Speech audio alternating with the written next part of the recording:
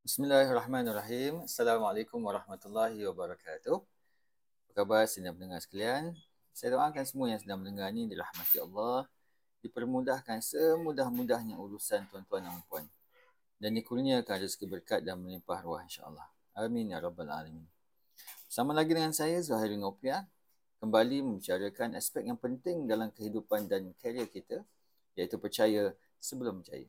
Hari ini saya nak mulakan bicara kita dengan satu kisah benar tuan-tuan dan puan, tentang sahabat saya yang menjadi jutawan walaupun masih lagi makan gaji tuan-tuan dan puan. Kami bertemu di atas pentas ceramah yang sama. Dia ada ramai, beratus ribu followers tuan-tuan dan puan. Tapi dia seorang yang sangat merendah diri. Ketika saya bertanya tu dan interview dia tu, simpanan dia dah melebihi 1 juta dan ada 28 buah hartanah tuan-tuan dan puan. Dan perubahan hidup dia berlaku, dia kata selepas beliau dihadiahkan buku Rich Dad Poor Dad oleh isteri dia. Sebab apa tuan-tuan puan? Sebab bila dia baca buku tu, dia kata sentap. Sebab masa tu dia ada simpanan 2,000 sahaja. Sedangkan umur dia dah menjangkau 35 tahun. Dia kata tak boleh jadi ni. Sepatutnya dia kena ada saving. Paling kurang 6 bulan gaji. Dan bila dia fikirkan keadaan tu, dia letakkan matlamat kewangan dia. Pada umur dia 40 tahun, iaitu 5 tahun akan datang, dia nak ada 20 buah hartanah, saving 1 juta dan kalau boleh dia nak isteri dia berhenti kerja dan bersara awal. Jadi lepas apa yang dia buat, dia pun mulalah beli dan baca buku tentang kewangan setiap hari. Bila ada kesempatan, dia akan pergi ke kelas dan seminar percuma dan ada juga seminar yang berbayar. Dan hasilnya tuan-tuan, pada tahun pertama saja, dia dapat beli 6 buah rumah. Itu pun dia kata tak banyak sebab kawan dia lagi hebat. 16 buah rumah tuan-tuan dalam tempoh setahun. Saya tanya apa rahsia tuan ya? Dia kata duit ni ada seni dia. Yang ini saya takkan lupa tuan-tuan sampai bila-bila. Sebab unik sangat jawapan dia. Duit ni ada seni dia. Dia kata kita tak boleh sekadar cari duit dan simpan macam masyarakat kita selalu buat. Kita perlu ada simpanan dan takaful dan juga pelaburan. 3 aspek ni. Gabungkan simpanan, takaful dan pelaburan.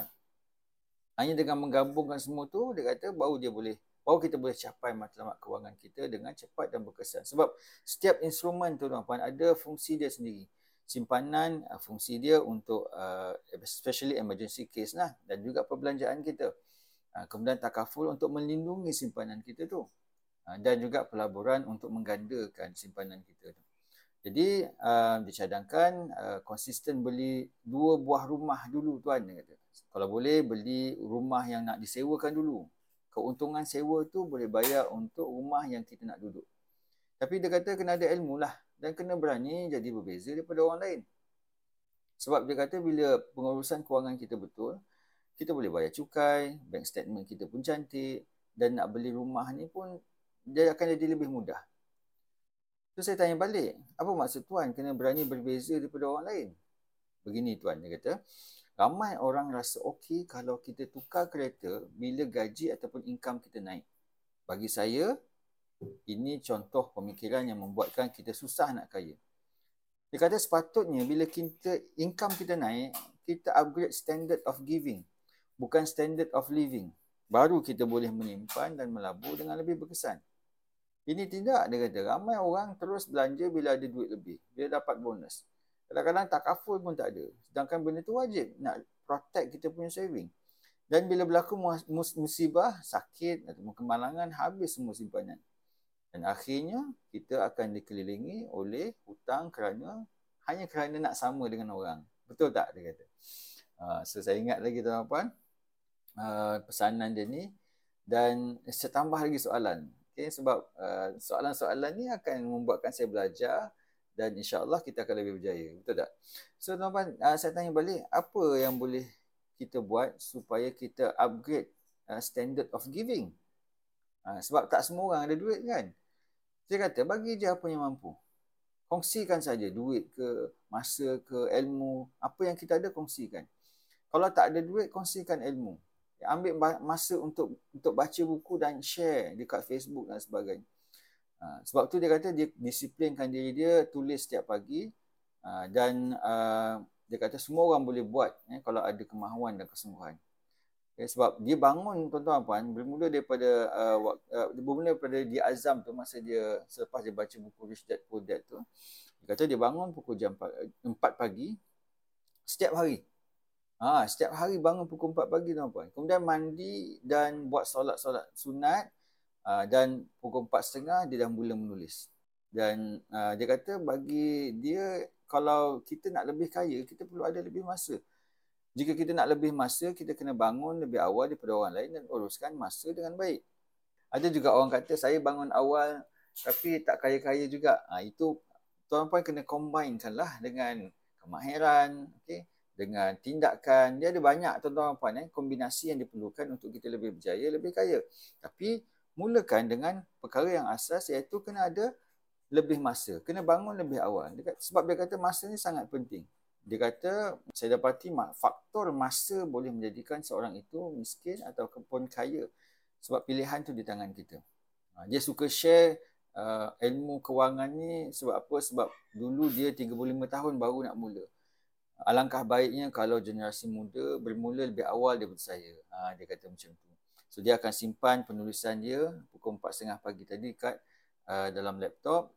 Kemudian pukul 7, antara pukul 7 pukul 8 pagi dia akan post dekat media sosial, Facebook, Instagram ataupun Telegram. Sebab dia kata masa tu engagement lebih tinggi. Nampak tuan-puan, dia buat tu penuh dengan ilmu. Dia tahu apa yang dia buat. So dia kata saya nak memberi selagi apa yang termampu dan saya tak berharap kepada manusia untuk membalasnya. Saya yakin Allah pasti akan membalas kebaikan hamba-hambanya. Baik. Menarik tuan-tuan puan sebab nanti di hujung episod ni saya akan kongsikan dengan tuan-tuan puan 7 mindset yang dia ada yang menyebabkan dia jadi jutawan. Okey, stay tune sampai hujung Jadi tuan-tuan puan dia kongsi sikit, dia kata memang betul semenjak dia konsisten share ilmu, bantu orang, berkongsi, menulis, rezeki dia melimpah ruah. Ada masanya dia dapat jemputan untuk ceramah, ada masanya dia buat affiliate, dapat sampai tuan-tuan puan puluh ribu dalam tempoh 4 hari je.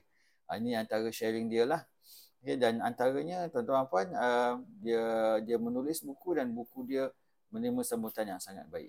So ini berlaku masa PKP baru ni tuan-tuan puan. Ramai orang bila PKP bisnes dia terjejas, tapi bagi dia income dia meningkat sebanyak 3 kali ganda. Jadi tuan-tuan puan yang saya kasih sekalian, banyak benda yang boleh kita belajar daripada jutawan ini.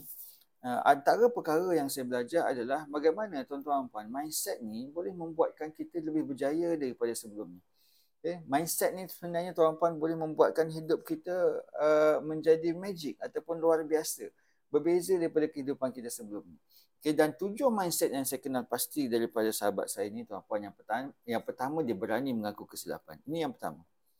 Dia berani mengaku kesilapan dia ketika dia berumur 35 tahun, saving cuma 2,000 dan dia tidak meroyan marah dengan orang kaya sebab apa menindas dia dan sebagainya. Tidak. Dia mengaku kesilapan dia dan dia buat tindakan untuk memperbaiki kesilapan dia. Itu yang pertama tuan-tuan. Yang kedua tuan-tuan, dia upgrade diri dia dengan ilmu. Dia pergi ke seminar. Ada yang berbayar, ada yang tidak berbayar. Dia tak ada masalah untuk pergi yang berbayar. Sebab apa? Sebab pelaburan yang takkan pernah rugi adalah pelaburan ilmu pengetahuan. Dia tahu perkara tu. Dan yang ketiga tuan-puan, kalau perasan dia tidur awal dan bangun awal. Dia bangun pukul 4 pagi tuan-tuan dan puan.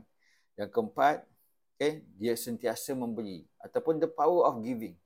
Dia memberi ilmu yang ada pada dia. Sekarang ni dia banyak memberi sedekah sebab dia bukan sekadar dah ada ilmu, dah ada saving yang sangat banyak. Dan yang kelima tuan-puan, apa pun yang dia buat, dia konsisten. Dia apa? Dia konsisten. Yang keenam tuan-puan, dia sentiasa betulkannya. Dia kata, bila kita menulis berkongsi ni, memang ada orang yang tak suka, tapi dia teruskan. Sebab apa? Sebab dia tahu. Niat dia berkongsi adalah supaya Allah redha dengan apa yang dia buat. Dan yang ketujuh, kalau tuan-puan perasan, mindset yang hebat yang ada pada diri jutawan ini, dia trust and enjoy the process. Ramai orang cerita tuan-puan tentang trust the process. Namun tuan-tuan dan puan, saya nak tambah satu lagi perkara yang penting dekat sini, selain daripada trust the process, iaitu enjoy the process. Seronok dengan proses untuk kita berkongsi dan menjadi orang yang berjaya setiap hari, tuan-tuan puan. Kita hanya perlu percaya, tuan-tuan puan, kerana tuan-tuan puan, di hujung kepercayaan itu akan ada kejayaan yang menanti kita. Terus amalkan apa yang kita pelajari hari ini. Kerana apa? Kerana bila kita buat, tuan-tuan puan, kita akan rasa.